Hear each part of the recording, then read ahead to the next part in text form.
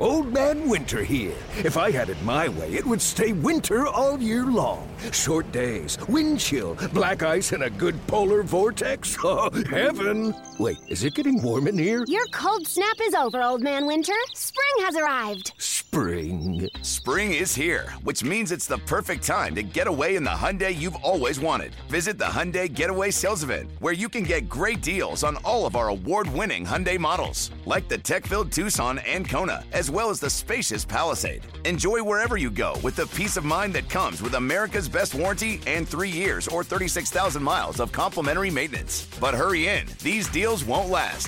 Add more joy to your journey at the Hyundai Getaway Sales Event. Now get 0% APR or up to $1,500 bonus cash on the Hyundai Tucson.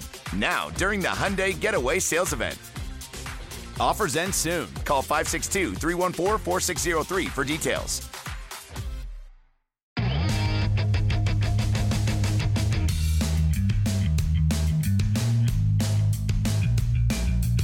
Hello, everybody. Welcome to another edition of the MLB Pipeline Podcast. I'm Jason Ratliff here with Jim Callis and Sam Dykstra, and we are getting closer and closer to opening day, or I guess we have to say opening days. This is kind of a weird one because the way I'm looking at it, we have like 4 opening days, 2 in the minors and 2 in the majors, four opening days total, but we're getting close to baseball, regular season baseball. We are obviously in the thick of spring training baseball now, and we want to take a look at how some prospects are doing in spring training, and specifically take a look at some guys who we think might be on opening day rosters.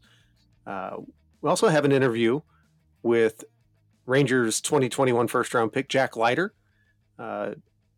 Jim and Sam both been running around like crazy at spring training camps.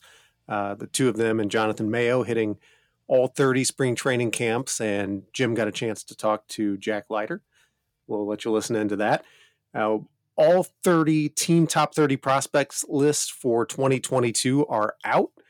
That is a huge, huge project every year for us, and those are all out now. They were a bit delayed by the lockout. They have been unlocked, and they're all up now, so check them out on MLB.com/pipeline. We're going to dig into those lists a little bit. Also going to look ahead at some prospects to watch this upcoming season, a couple guys that Jim and Sam are excited to see, and then we're going to wrap up with a question from the mailbag. So Jim and Sam, like I said, you guys have been running around all over the place. When Jonathan was on the road, he refused to tell us where he was a couple weeks in a row on the podcast. And Sam, I do not know where you are right now. Yeah, I kind of want to keep the intrigue. Yeah, I'll tell you, because if anybody wants to come and find me somewhere in the valley, you go right on ahead. I'm in Tempe, Arizona currently. I've just spent the last 2 days in Peoria. I'm going to Mariners and Padres camp. I will be going to Brewers camp tomorrow. D-backs camp will be the final camp I will be visiting on Thursday. That's the final camp for any of us. But yeah, I also saw the Kansas City Royals. So it's been a full week of running around the valley over here in the Phoenix area. But love being here. Love the fact that all this baseball is so close to each other. And the season is so close itself. All right. So you mentioned Royals camp, and you mentioned Mariners camp, and that dovetails nicely into our first conversation. You did a story projecting when the top 100 prospects will debut this season. There are this I think has to be a huge number. I'd love to go back and look at previous lists and compare them, but 51 out of this year's top 100 prospects have ETAs of this season, and you went through that whole list and very conveniently put together projections on when we'll see them in the big leagues. Broke them up into a few different categories.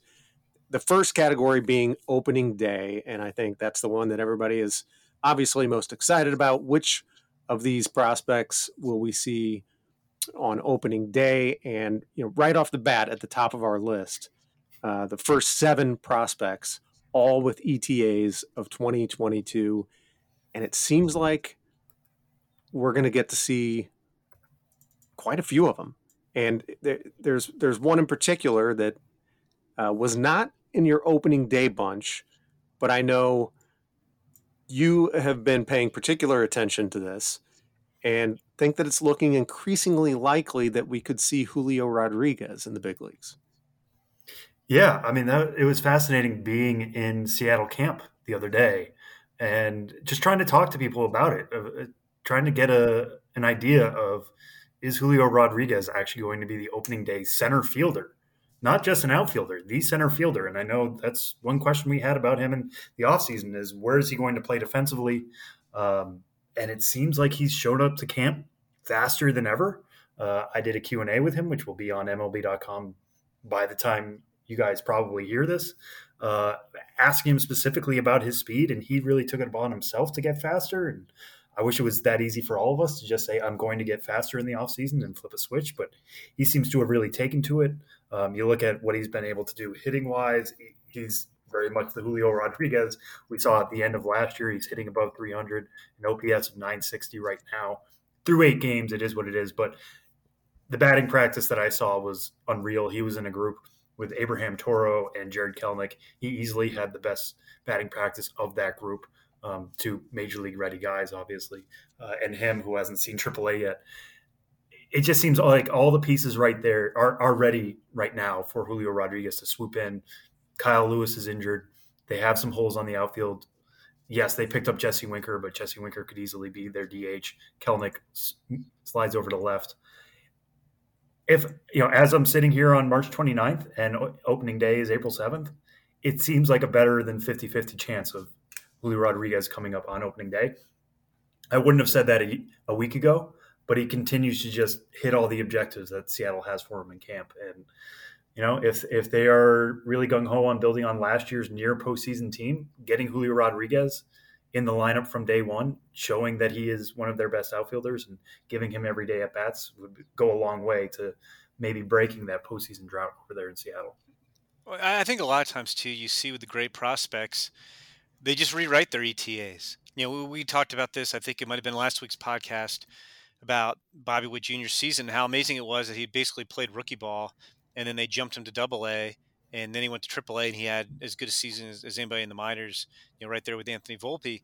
And I just think J-Rod is another example of this, where, you could sit there and put a timetable on him, and he's just so good, his talent breaks your timetable. I'm curious that he would play center over Kelenic. That's very interesting to me, because I always thought Kelenic, in the same outfield, would be a better defender than J-Rod. But that bat is so good, and if you're trying, like you said, Sam, they just missed playoffs last year. There's obviously more teams making the playoffs this year, and if you think you have a shot, you don't want to get cute and barely miss because you waited to call a guy up.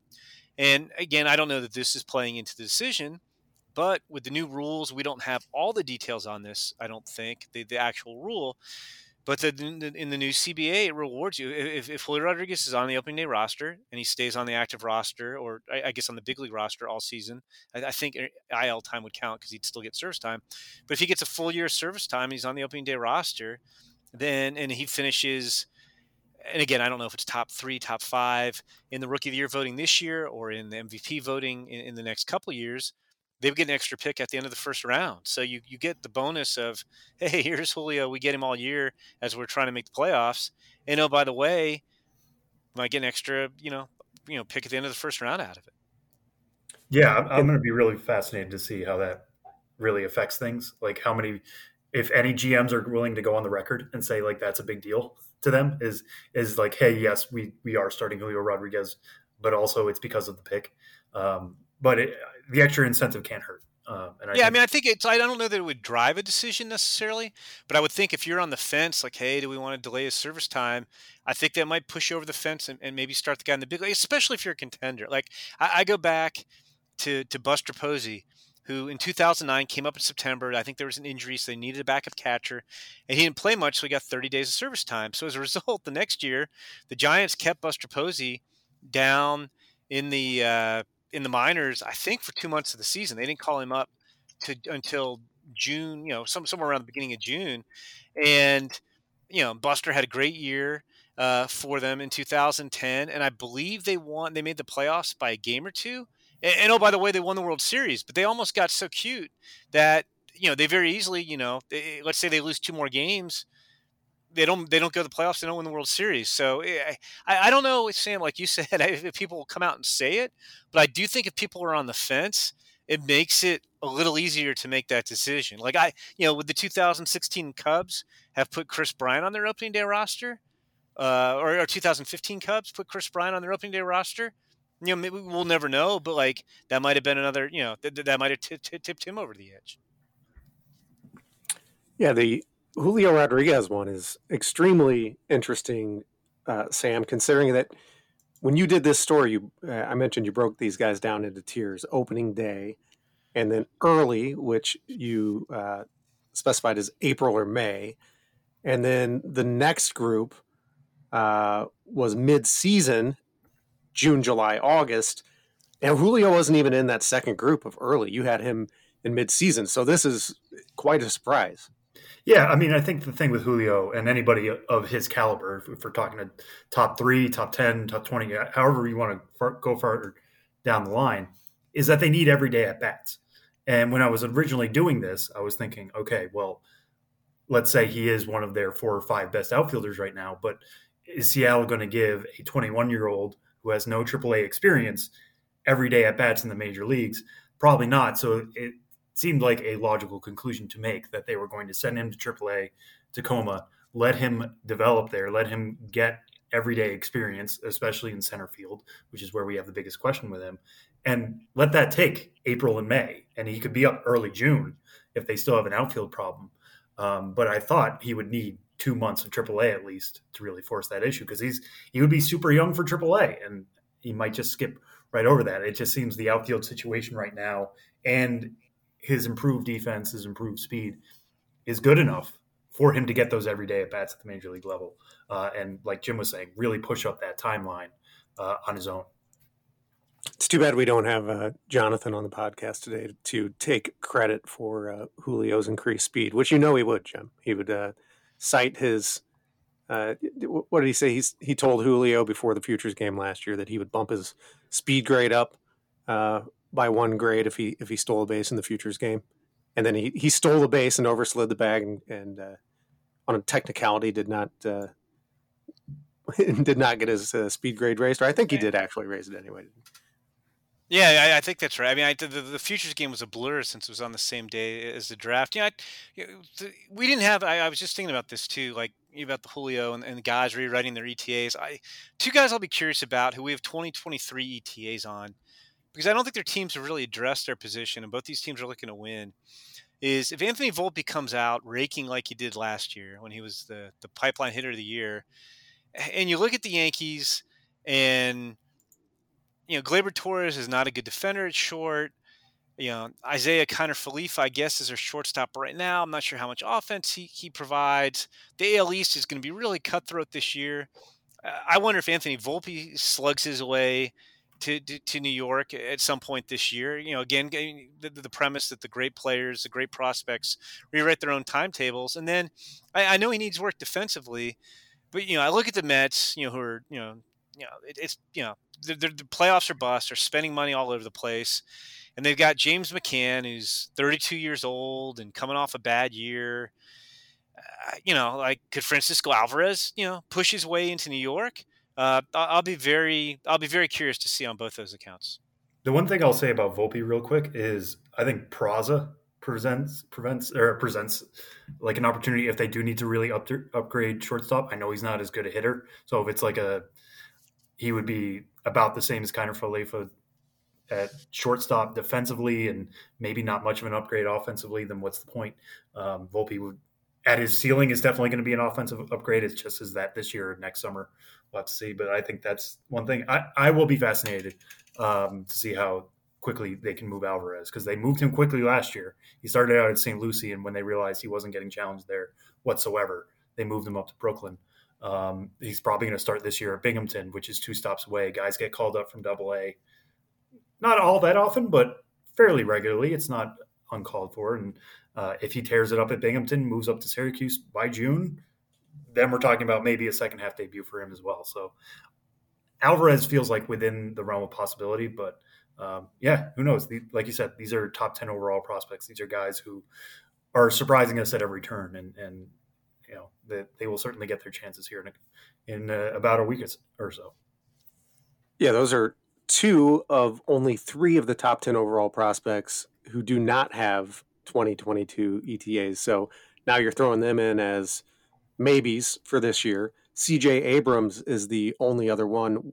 He has a 2023 ETA. Would be pretty cool up to this see. Year too. He could be up this year. We could see every top 10 prospect in the big leagues this year. Yeah, I think we really could. I mean, to go back to the original point we were making about like opening day rosters, when you look at the way the top 6 is shaking out right now, if Adley Rutschman was healthy and he has a triceps issue and that seems to be delaying him, and he may open up as a de facto rehab assignment at AAA Norfolk, but Bobby Witt Jr., likely opening day guy. Julio Rodriguez, we've already addressed him. Spencer Torkelson, Riley Green. The Tigers said today they want those guys to make the team come next week.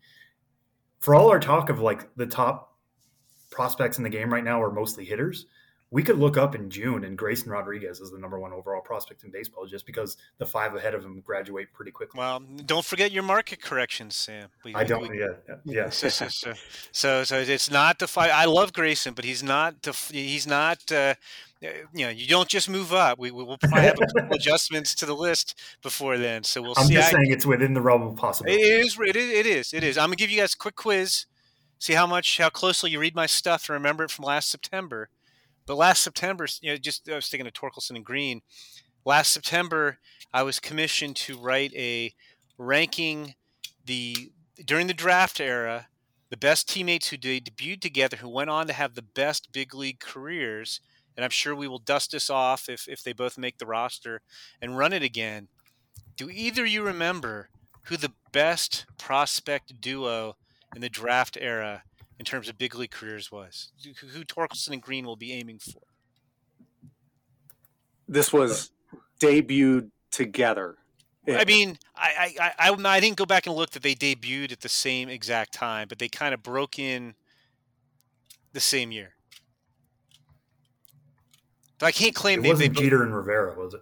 They were number 4, which shows you how good this list was. I started to pull it up, and I've got it here, but I'm not gonna. Yeah, you claim you are. I'm not gonna pull a Jonathan and shoot. How far back do you have to go? Number 1 was 1986. 1986 club. What happened? I can't remember this. Okay. Well, I'll tell you now. Greg Maddux and Rafael Palmeiro. Number 2, I went Tom Seaver and Jerry Koosman. And number 3, I went Pedro Martinez and Mike Piazza. Now, that's based on the full career? Based on full career. Not with the team that they broke in together. Wow, Pedro and Piazza seems hard to beat. Well, I mean, Greg Maddux, you could argue, is the best pitcher of all time. And Palmeiro had 3,000 hits and 500 home runs. Yeah. So it was a fun story. Yeah, there were some, and again, it went on from there. But yeah, it was some pretty interesting guys. But yeah, I mean, it's you don't often see 2 guys break in like that. And in fact, if you want to talk Tigers, and then we can move on. I believe, yes, Lou Whitaker and Alan Trammell debuted on the same day in September 1977. So we could see Riley Green and Spencer Torkelson debut on the same day as well. Yeah, when I asked how far back we had to go for number 1, I had the Tigers duo in mind, but not quite that far back for number 1, apparently. So these guys who are vying for opening day positions, not exactly hurting their cases in spring training either. And obviously, you always take spring training performance with a grain of salt, but it also, on the other hand, never hurts when you're Bobby Witt Jr. and you're hitting nearly 500 in spring training. Entering today, I believe, had an OPS of 1.389 and then had a couple more hits today. Recording this on Tuesday. Julio Rodriguez up around 1,000 OPS. Riley Green, 1.383, entering Tuesday's play. C.J. Abrams, Francisco Alvarez. Alvarez with only 4 ABs, but a home run. Abrams playing a little bit more, 21 plate appearances and OPS over 1,000. All these guys performing. Brennan Davis, who, another guy that we think we'll see this year, but we haven't talked about him in terms of getting a shot early, but he has also performed very well in his limited spring training appearances this year. I do wonder, it's not the case for Julio Rodriguez and some of the other guys you named, but like Riley Green it is, Spencer Torkelson it is, Bobby Witt Jr. These guys showed up to camp earlier because of the lockout. They're not on the 40-man roster, so they were gearing up for a season like normal. Not to say people on a 40-man roster weren't getting ready at home or whatever, and weren't staying fresh in their own ways, but like some of these guys were ready to go the second Grapefruit League, Cactus League play began. Some teams had to really lean on their prospects early. So the fact that, they were already ready, they're already very talented, they're good enough to do this anyway. But I think just being that, better in place, I think it certainly helped their cause anyways, and it's given them some momentum going into April. All right. We mentioned earlier that Jim had a chance to talk to Jack Leiter. We're going to take a break, and when we come back, you'll hear from the Rangers' number one prospect. That's coming up next on the MLB Pipeline Podcast.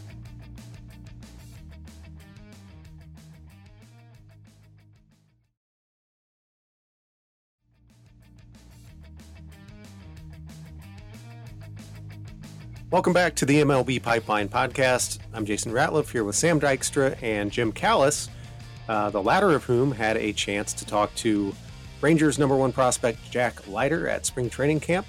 And let's have a listen to that now. Okay, Jim Callis, MLB Pipeline here with Jack Leiter of the Texas Rangers. And Jack, I want to go back to when you were coming out of high school. Obviously you had a lot of interest from pro teams. Could either gone in the first round or probably gotten first round money if you'd wanted to go pro at that point. How tough of a decision was it for you? Was it something that took a long time to decide, or were you pretty set on going to Vanderbilt? I was set on going to Vanderbilt pretty much the whole time. From the early years of high school, I didn't even think professional baseball was an option at the time. I was just trying to get, offers to play in college. And then once the offers sort of started rolling in and the draft talks started picking up, I really just stayed set on my dream of going to Vanderbilt. Obviously, everybody dreams about being a big leaguer, all-star, winning World Series, all of those.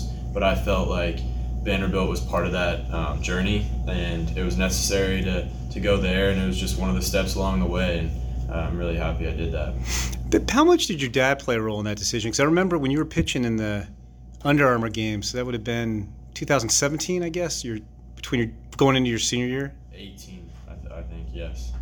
Yeah. Well, in any case, I remember watching you pitch at the Under Armour game, and your dad was there. Not broadcast. I was broadcasting the game. Your dad was just enjoying it, but we had him up in the booth, and it was funny because talking to your dad. I mean, Dad obviously had a great career, and I don't think he has any regrets, but he didn't get to have the college experience, and he was talking about that a little bit.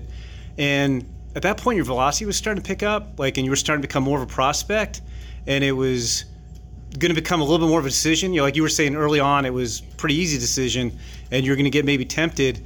And I always kind of sensed he wanted you to go to college to have that college experience. Did he play much of a role in that decision, or did he kind of leave it up to you to kind of give you his perspective but let you make the call? I mean, he played a huge role, and my mom as well. They were both really big advocates for school since I was little and taking it seriously in the classroom. And that's kind of what I did all throughout, elementary, middle, and high school. And then it was pretty agreed upon between all of us that I don't really think there would have been a price to sway me away from Vanderbilt, and that was kind of just what I had my mindset on. Didn't think about the draft a single time my whole senior year.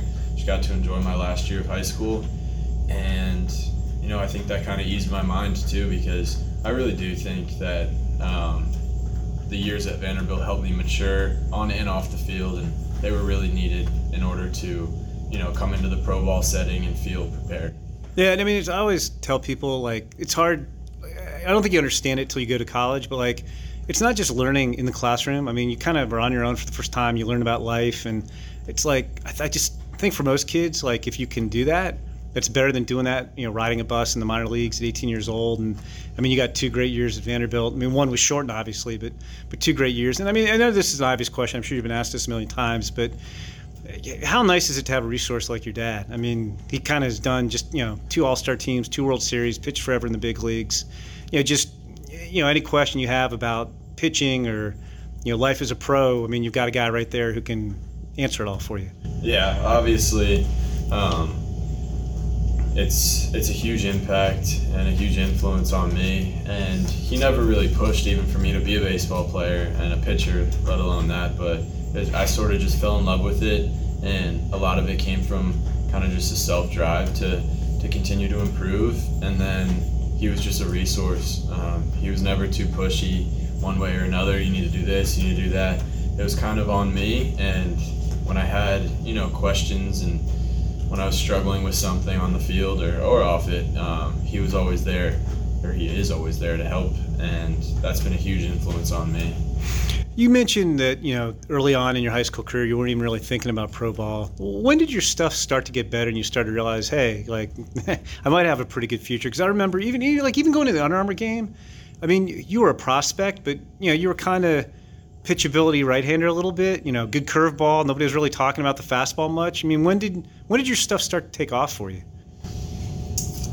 I would say, that summer I gained another level of confidence, because the summer before that I was not highly regarded on any of those websites and anything like that. And then I didn't think I was going to be invited to the Under Armour game or Perfect Game or even the USA tryouts, Tournament of Stars.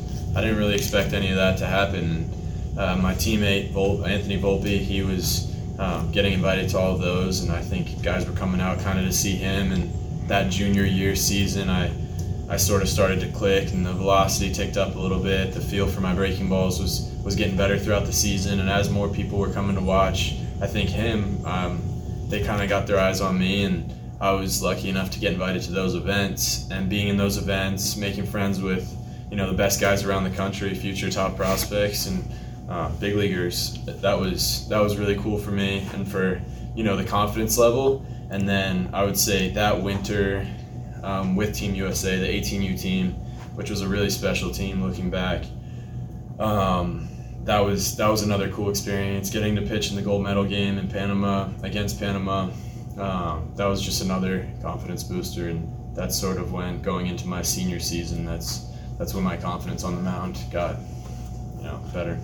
How much do you stay in touch and monitor what Anthony's up to? Because it's funny, 2 years ago I was in spring training interviewing him in Tampa, and I think maybe you'd made 1 or 2 appearances for Vanderbilt, and he was pretty excited. I mean, it was a short season, but you were off to a really good start, and he was excited about that. And obviously you're aware, I mean, Anthony had about as good a season as anybody did in the minor leagues last year. Did you guys stay in touch and you keep an eye on what he's doing? Yeah, we do. I like to check in periodically, and then when we're home, holiday breaks and things like that, to link up and, just hang out. And yeah, I mean, last season I was checking in almost every game to see how he did, and it's really cool to have a former teammate who I played with for so long and became so close with, kind of get what he's deserved this whole time. And guys, people who have known him since he was little have always known that was Anthony Volpe, but it just recently got recognized by the whole world, and I think that's awesome. And knowing him and his work ethic, it's gonna continue to impress people. Yeah, it's impressive too how, during the pandemic, I mean, he spent so much time getting stronger and remaking his swing, and even this offseason he's worked to make his defense better. Like, he worked real hard. So I don't think you guys have teams in the same leagues, so you probably won't get to face him until you're both in the big leagues, which will be pretty cool. But if you were facing him today, who do you think wins the Leiter versus Volpe batter? How would you pitch him? I mean, I've done it all because I've faced him so many times now. During the pandemic, he was one of 3 or 4 hitters that was facing me, and I would simulate, 4-inning outings because I wanted to kind of build up my, my innings logged that year because I only had 15 before COVID hit. Right. And so I was throwing innings to him, and he was hitting every 3 hitters. So we've had tons of at-bats against each other. So I would definitely say he's gotten more and more comfortable. He's seen my pitches. So I would probably have to pull out some stuff that I haven't before, maybe some new stuff. Gotcha. Maybe give you a knuckleball or something. We talked right before we started this interview.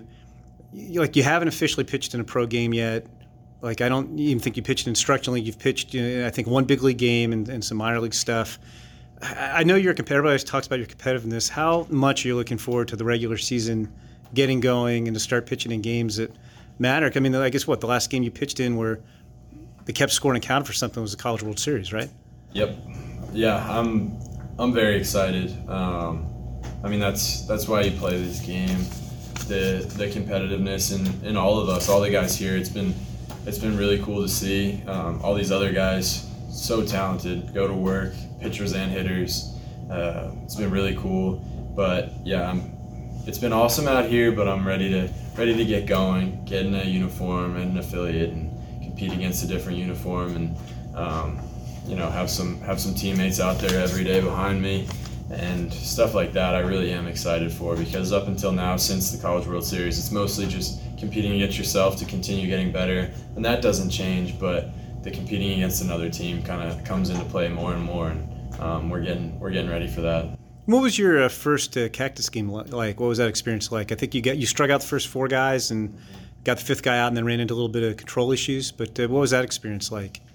Yeah, I mean, like I said, it had been a while since another uniform, fans in the stands, and it was a really cool experience. And kind of just the feel, it's feeling out the mound again. Every season, once the off season is over and you put all your work in, and then it's time to start competing again. Those preseason games, it's sort of just getting back a feel for off speed, fastball command and everything, and that's still obviously something you're working on all throughout the season. But yeah, I mean, that was a really cool experience, face some really good hitters, and take the positives and kind of move on with it. But yeah, definitely learning experiences. If you were ranking your pitches in order from best to worst, how would you line them up? I mean, I would put fastball at number 1, and then curveball, slider are kind of 2A and 2B for me. I think they have different purposes, but they're really effective for what they can be used for. And then changeup's been coming along, and then I'll throw in a cutter in there every once in a while, and that's something that it's a fun pitch to mess around with. So I kind of keep that in my back pocket as a quasi 5th pitch to have in there in case it's needed. Need that for Volpe next time you maybe break that one out. What's on your to-do list, this year from a development standpoint that the Rangers? I mean, obviously you need to get some innings because you haven't done that yet. But I mean, what are you looking to do with your various pitches, or your I don't know if they're making any delivery adjustments, but command or control? Yeah, I mean, as a pitcher, I think you're always refining command and how your body moves down the mound in terms of efficiency. So that's something that I'm always kind of paying attention to and working to improve. And especially on the command side, I feel like every year since I started pitching seriously, about junior year of high school, it's just gotten incrementally a little bit better, and it's nowhere near perfect, but that's the fun part about the game. There's always something to work on, and I look forward to the good and the bad, because that's the way it's going to be until I retire. So kind of just taking the positives from the bad outings and not getting too high from the good outings, and staying somewhere in the middle. And part of that is going to be just continuing to work on all that stuff. Somebody was telling me, are you trying to throw your slider a little bit harder, a little bit tighter? Is that a point of emphasis? And like the changeup, I mean, you haven't really had to use a lot to this point. I mean, it's true of a lot of professional pitchers. Are you trying different changeup grips, or do you have one you feel pretty comfortable with? I've sort of settled on one now, a little bit, a changeup grip. But I mean, that's something that I'm always kind of tinkering with. Move the pinky up, move the thumb up. But I mean, I've found a grip that I feel pretty comfortable in. It's sort of just getting consistent with the way my body moves, because my body, especially my lower half, moves super quick off the mound. So the slower pitch, it's maintaining arm speed and locating that, and it's it has gotten better, and I think it'll continue to do so. Have you, I mean, I know most guys don't. Do you worry much about timetable to the big leagues? Have you thought about it at all? Have you thought about where you're going to start this year? I mean, I think the plan's probably AA. Honestly, no. I don't put any thought into that. And that's sort of, I think that's important for any athlete in general, just to keep a narrow focus on what you can control, and the outside perceptions from others doesn't really matter or affect you. So, you know, it's cool to talk about all that stuff. Obviously, you want to be a big leaguer, but I know that, you know, as a pitcher, if you keep improving yourself each and every day, each and every week, each and every start, the time will come, and whenever that is, it'll be great. We've been asking guys just about comps. Has there been anybody in particular you get compared to, like big leaguer? Or, I mean, the one I know, fans love comps, so like MLB.com and MLB Network are always asking us, who's this guy compared to? Who's that guy compared to? And I know like the one I got last year, and I don't know if it was because it was the same school and you guys are similar size, was Sonny Gray, but you have like a deeper repertoire. Have you heard any good comps for yourself, or any that you kind of like when you heard it? I mean, Sonny Gray's a cool one. Whenever it's any of the Vandy guys, I like that a lot. Walker Buehler. I mean, they have stuff that I'd love to have. That Sonny Gray sinker would be a cool one to add. But, I mean, in terms of what I think of, it's really great. I look at all these big league guys and I see, you know, I watch videos on them talking about their stuff, and I watch them pitch and kind of try to take some stuff here and there. But, I mean, yeah, I've heard people say Sonny Gray. I've heard someone said Mike Mussina, but no, it's not something that I put too much thought into. Again, that's sort of the outside perceptions, and it's cool to hear that stuff, but it's really just about what I can do to improve. Okay. Well, thanks a lot, Jack. Thank you. I had a lot of fun talking to Jack Leiter in spring training. I mean, Sam, we can talk about this in a second. I think one of the most fun parts of running around spring training, I did 10 Arizona camps in 10 days, is talking to guys, and I even talk to guys sometimes off camera or off phone, just about other stuff too.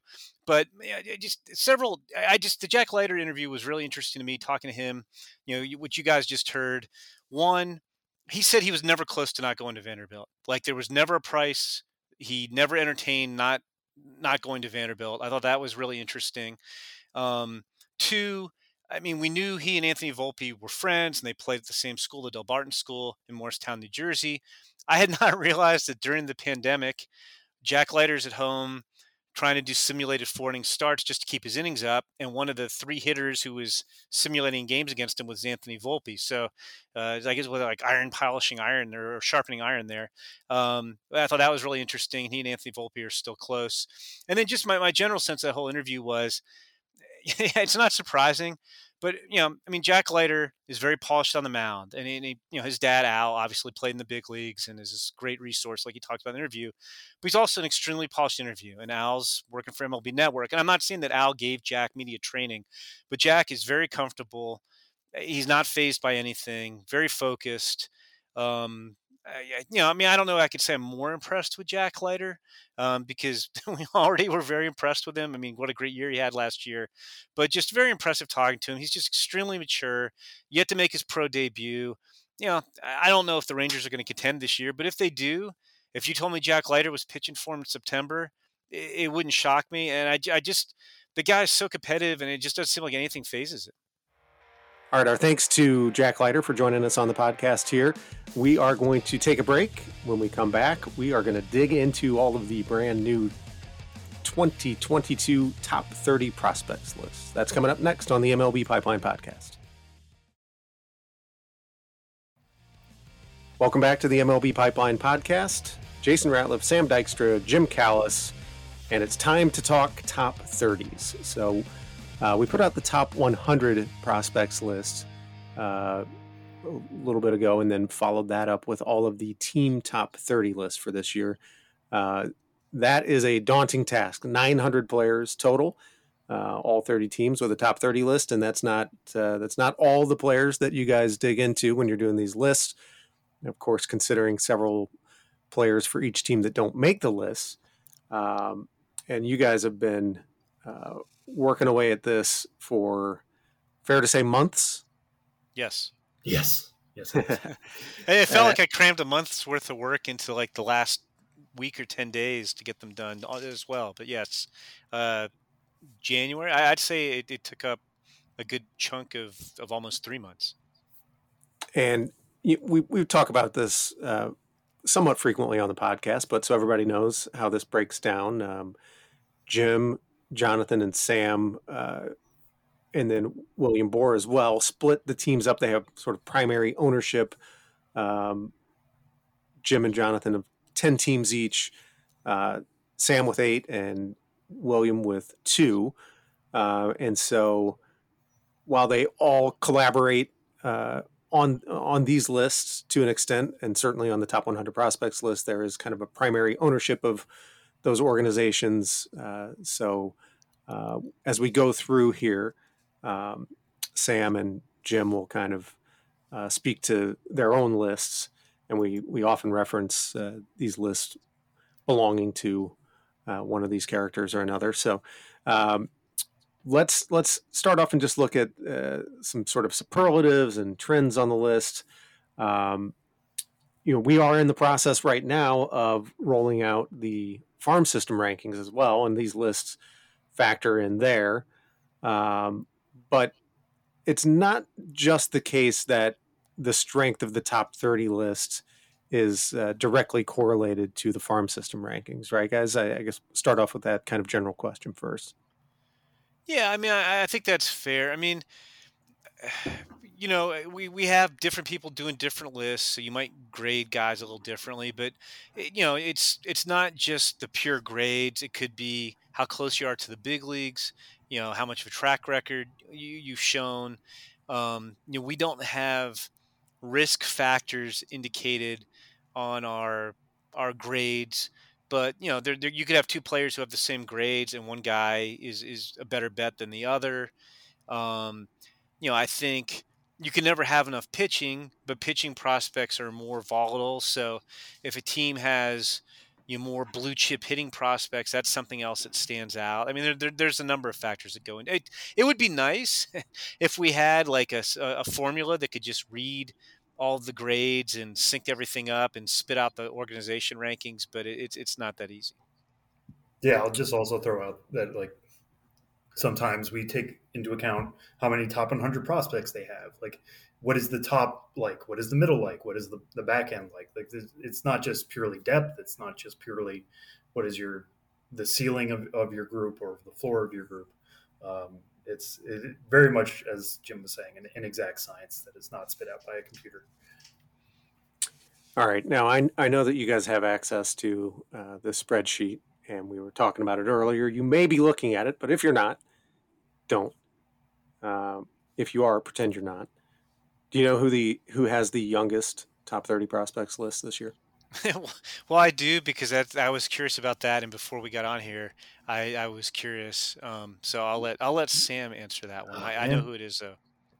I didn't look at this, so I'm not entirely sure. I don't know. Anything I would say would be a guess.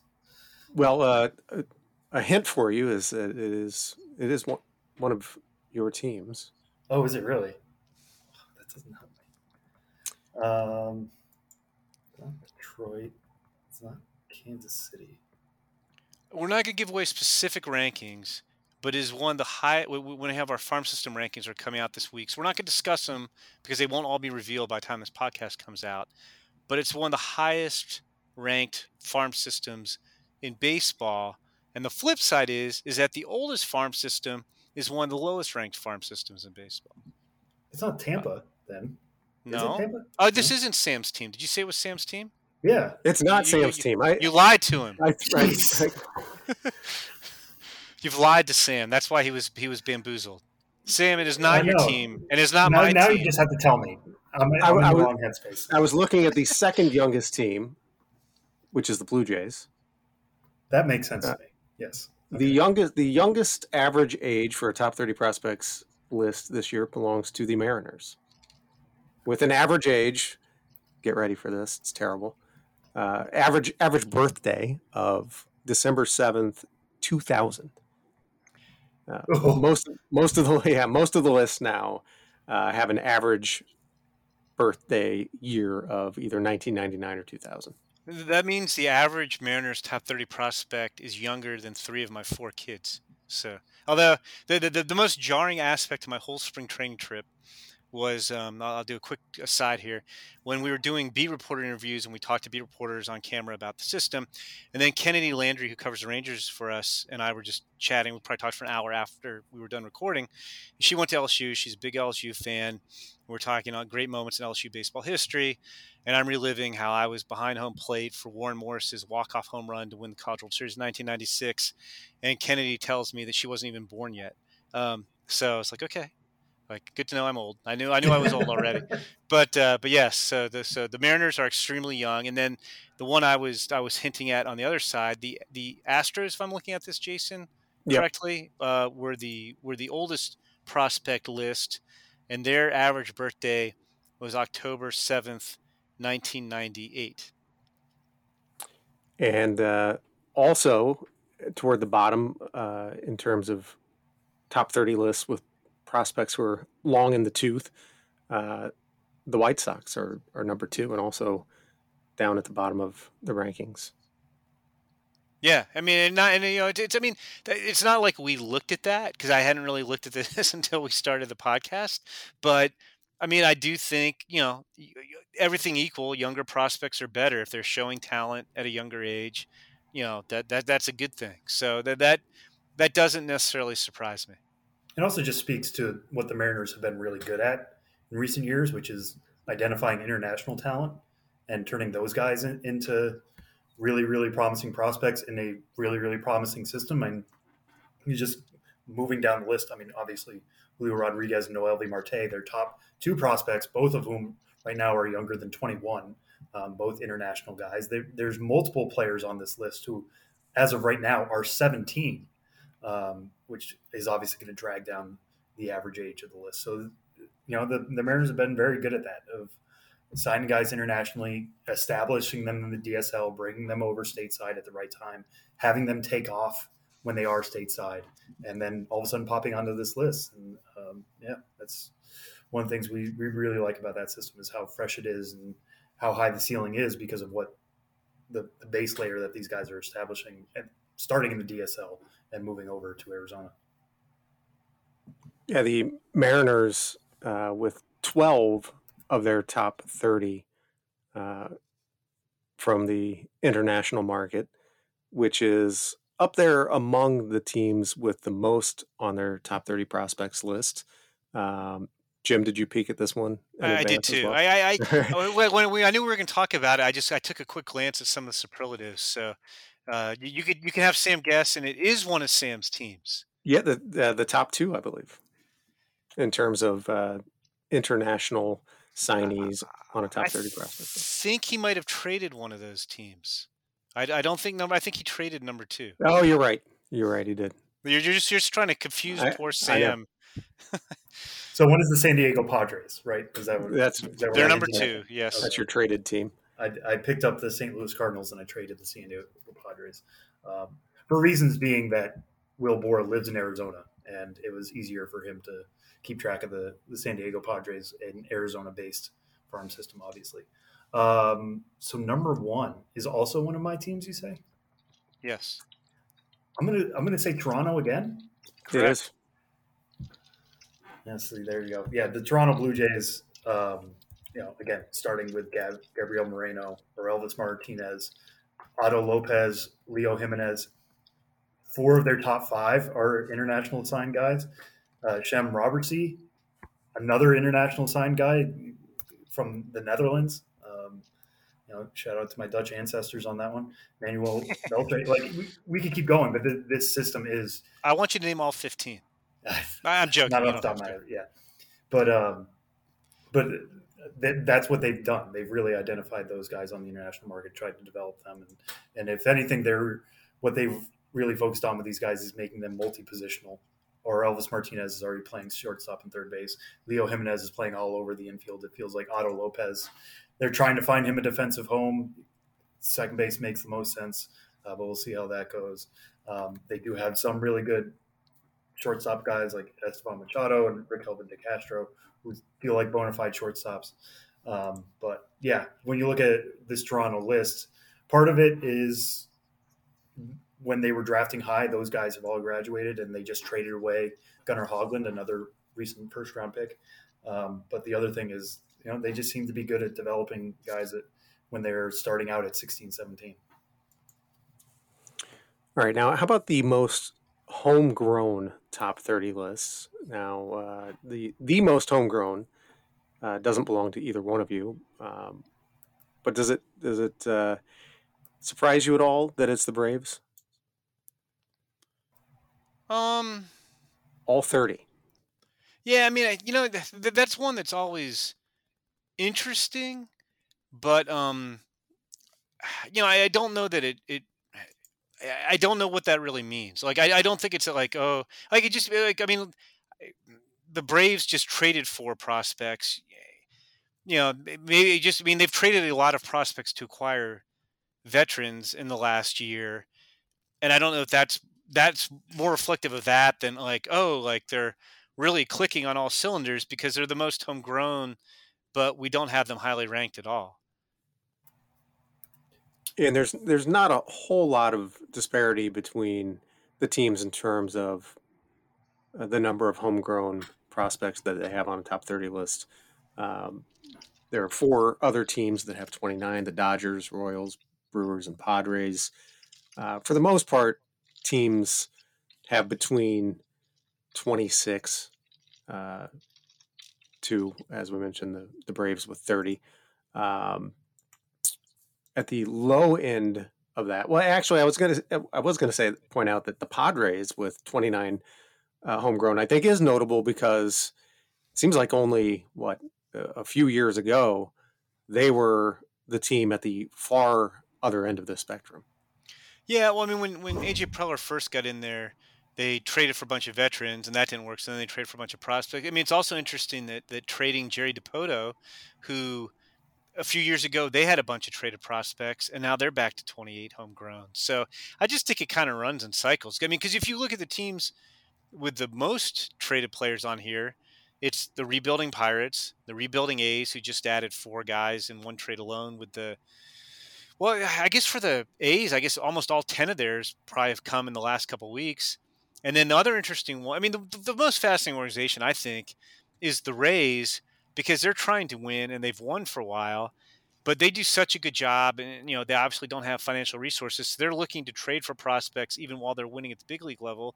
And they're actually tied for second with the A's with 10. But most of the teams with the most traded prospects are going through a rebuilding cycle right now. I think the Cubs are next with 8, and they're doing the same thing.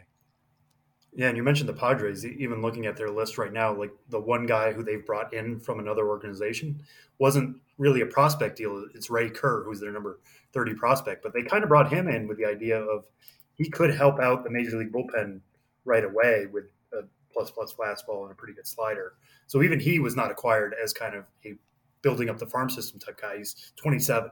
He was acquired as a potentially Major League ready now guy. We just, he has prospect status remaining, and we think he could be at least a middle reliever in the Major League. So you tack him on to number 30 when it gets real thin at the end of the list. But even then, this is still a functionally homegrown, when we're talking about actually long-term prospects system for the Padres.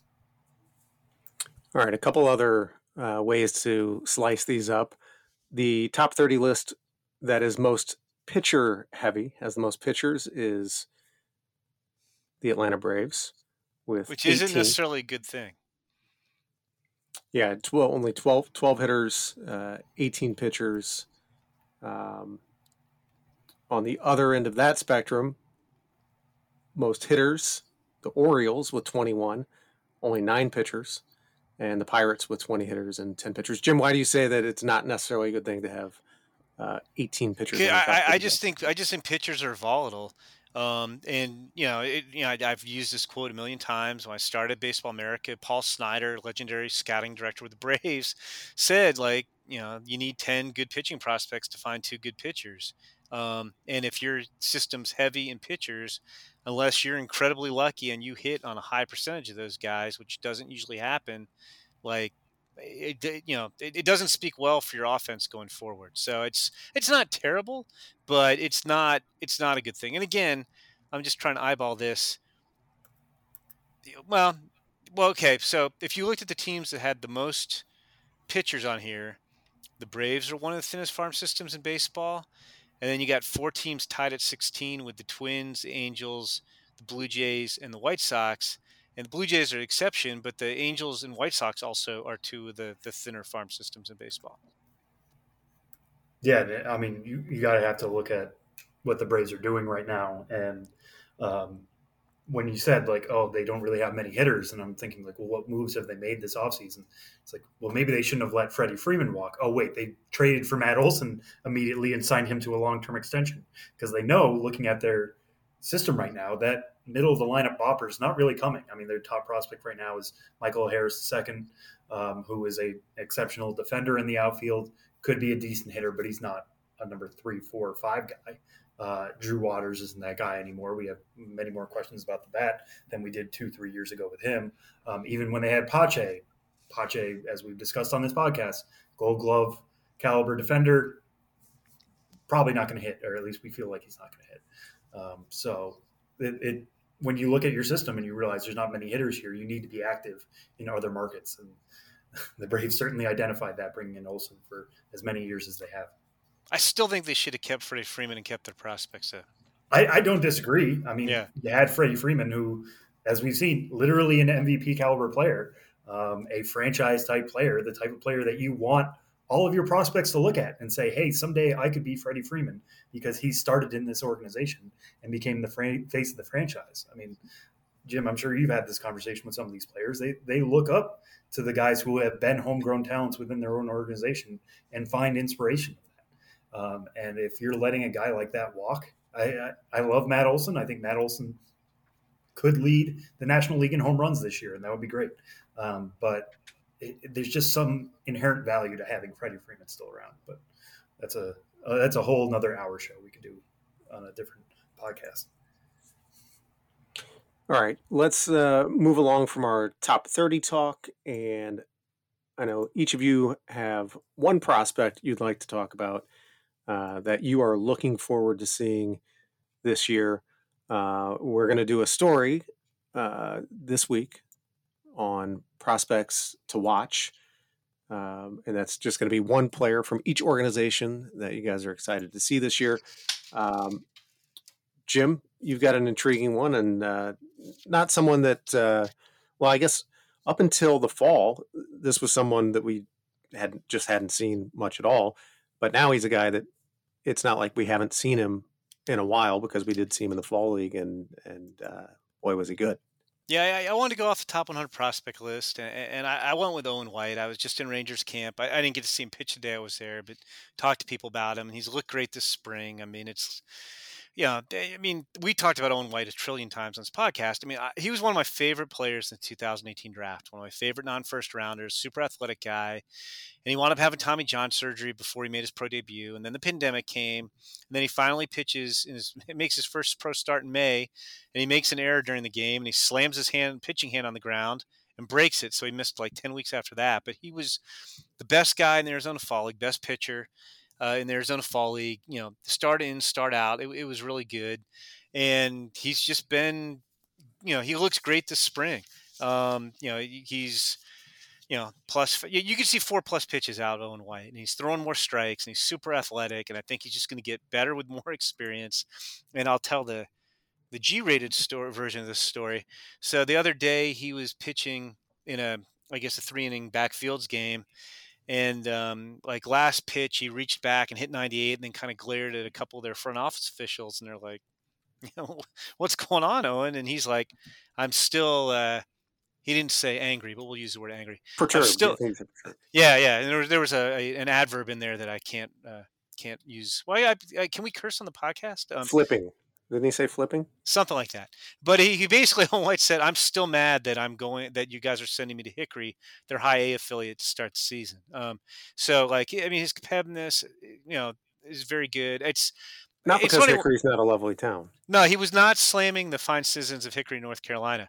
But so the bottom line is, we've only seen, not counting the fall, he pitched 35 innings last year. That's his entire minor league career is 35 innings. And I'm really curious to see what he does. Like, he threw in the fall league. My guess is you probably aren't going to throw him necessarily more than 100 innings because he only threw about 60 total last year. But now that we have a fully healthy Owen White, and he's on a roll, I'm really, really curious to see what he does this year. Now, I said earlier that, if the Rangers, the Rangers spend a bunch of money in their lineup, and if they contend with extra playoff spots, maybe we'll see Jack Leiter.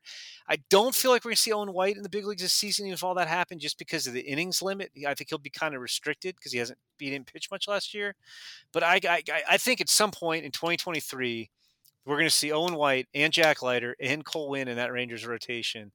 And I think it's going to be a pretty good rotation going forward. So I'm very excited about Owen White. All right. And Sam, you're on the other side of the ball here. Yes, I am. I chose a hitter for mine. And it's somebody who, every time I talk to somebody with the Royals, they always say, like, this guy probably would be a top 100 prospect if he had a better pedigree, if he wasn't a 2019 11th round pick. I don't think that's entirely true. We base this off many other things. It's not just draft pick. But Vinny Pasquantino, a.k.a. Italian Breakfast, maybe my favorite nickname in the minor leagues, is my pick here. He's a 24-year-old first baseman. And why he's a prospect to watch, there's many reasons for it. I'll start with the bat. He was one of the rare guys last year who struck out as much as he walked, 64 times each, over 116 games between high A and double A. He hit 24 homers, had a 300 average. All the pieces are there for like him to be an above average hitter with above average power. He's first base only. The Royals right now are toying around with MJ Melendez and Nick Pratto, potentially playing multiple positions. Pasquantino feels like he's only first base or DH. That's essentially where he's going to be. So that's the other thing I'm really watching for. But they were saying, like, the bat is good enough right now where he might be one of the best hitters in the minor leagues. I'm really intrigued to see how that's going to carry over this year, hitting from the left side. He's had a great spring. So many Royals have had great springs. It's not huge breaking news to say a Kansas City Royals had a really solid spring, but in 11 games in Cactus League play, he's got a 389 average. He's got a homer, 2 doubles. The K to walk ratio right now is 5-2, so he's a little off on that. But from what I was told last year, he's somebody who very much follows how much he's striking out versus how much he's walking. His knowledge of the strike zone is very good. His swing decisions are very good. It's what allows the power to play up. What does he do for an encore? That's what I'm going to be really following here. And are we going to be getting to a point where Nick Pratto has to move to the outfield? Nick Pratto, who we've said is probably the best defensive first baseman in the minor leagues. He's super athletic. Does he have to move to the outfield because Vinny Pasquantino can't play in another position? That's going to be DH. You could DH him, right? He could DH. That is something that could happen. It's a good problem that the Royals may have to deal with here in 2022. So I'm going to be keeping a close eye on that. And Jim, I take everybody behind the curtain, slacked me saying I have to explain Italian breakfast. So I want to circle on that, back on that real fast. You guys remember country breakfast, correct? I was going to say, yeah, I'll be curious to see whether the Royals bring Billy Butler back so they can have 2 breakfasts in the lineup. Yeah, I mean, that's essentially what it is here's this first base only prospect we have who's really good with the bat.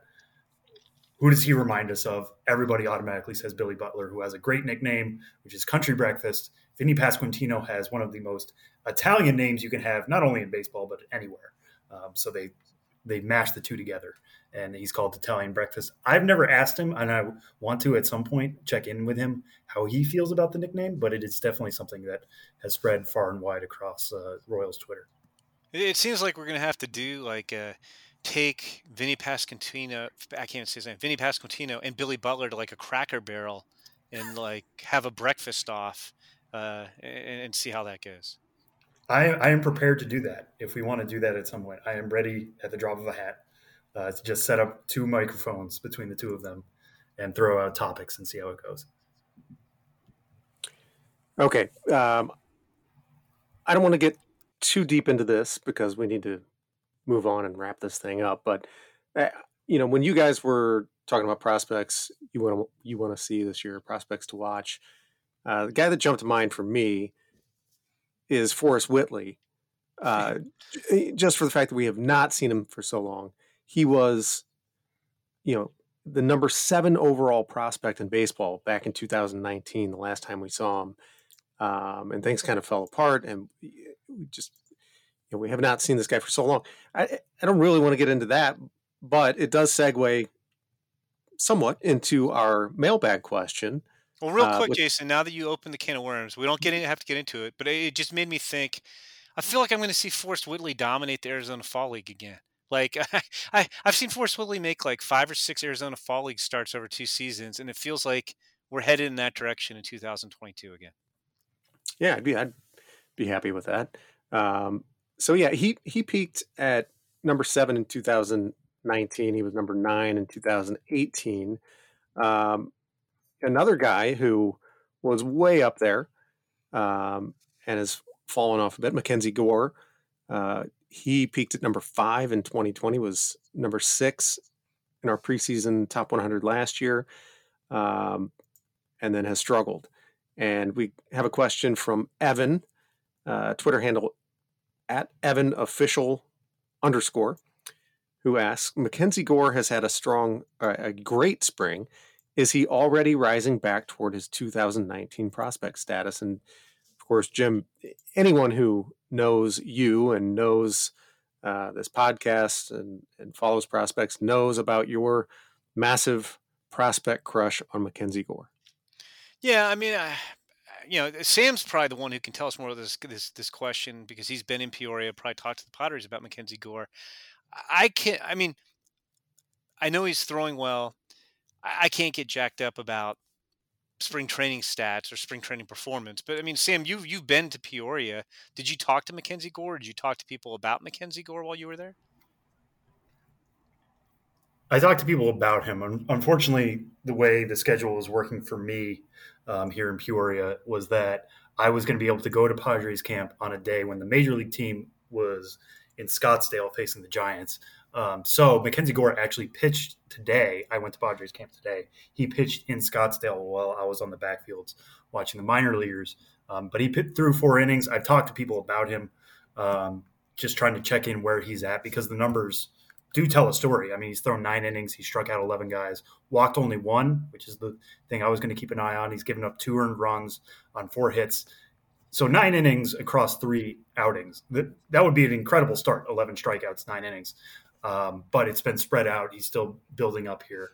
But from what I've heard is that we're not going to say he's back. That was the question, right?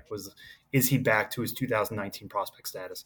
I'm not going to put a ton of weight into what he's shown this spring, but it seems like the delivery is more consistent. That was the major thing last year, is getting his command back to a certain level, being able to, hit his spots regularly. Also being, I love the leg kick that he has and the high glove, but like it was so much easier to get out of whack using that. So from what I've seen, the videos I've seen, it seems like they've kind of toned all that down, made it much more repeatable. And now he's getting back to getting swings and misses. The breaking stuff is pretty good. The velocity seems to be there. He was showing this in flashes last year in the Arizona Fall League, but the consistency was a major, major issue, which is backing up everything we heard from the previous year at the alternate site. He seems much more consistent now. This is basically why we kept him in the top 100, right, Jim? Like, we thought this was possible. He's still super young. Well, not super young, but he's still young.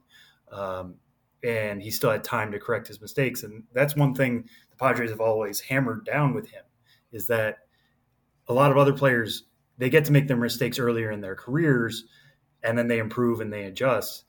He was really good from the outset, and then he had to adjust, and then he made his mistakes. And it was very public, and it was at a time when everybody thought he's the best pitching prospect in baseball. But how he overcomes this is going to turn him into the eventual starter that he could be, which, if this holds, there were some rumblings today that like maybe San Diego flirts with his 6-man rotation because of some other injuries that they're dealing with at the major league level, and Gore could be number 6. Seems more likely that he's going to El Paso, where he struggled last time he was there, get him some success at AAA finally. But if this holds for a couple weeks, he could be very close to being the Mackenzie Gore we all really knew and really fell for 3 years ago now at this point. Yeah, it just seems like he really got out of whack mechanically at the alternate site, in the odd year that was 2020, and we were all wondering, like, geez, why is Ryan Weathers coming up, or David Weathers coming up, rather than Mackenzie Gore, and you mentioned the fall league. Were you at his good start? He had a really good start his first time out. I know you went early for us. Were you at his good start? I was at his good start. Yeah. I won't say. So he looked really good. Go on. I'm sorry. Yeah. Well, I was going to say, I would say he looked good. He looked about as good as you could have hoped for him. I don't think it was like lights out stuff, but it was just like, okay, There's something here. This is the start of something. And then I was at his really bad start, in which balls were flying to the backstop. And then I saw the third start, his third and final start, where he was just inconsistent. When he threw, he had a couple ticks more velocity and he commanded his stuff. He was good. And then when he was down to like 91, 92 and not locating his secondary stuff, he got hit. So I kind of saw the in between. So we obviously need to see more of him, but he's definitely trending in the right direction. All right. Thank you to Evan Official _ for that question. And of course, thanks to Jack Leiter for joining us on the show today. And thanks to everybody for listening. That's going to do it for this week's edition of the MLB Pipeline Podcast. Don't forget to subscribe on Apple Podcasts, Spotify, or wherever you get your podcasts so you don't miss an episode. If you're enjoying the show or have any suggestions, leave us a rating and a review. Thanks for listening, everybody. See you next week.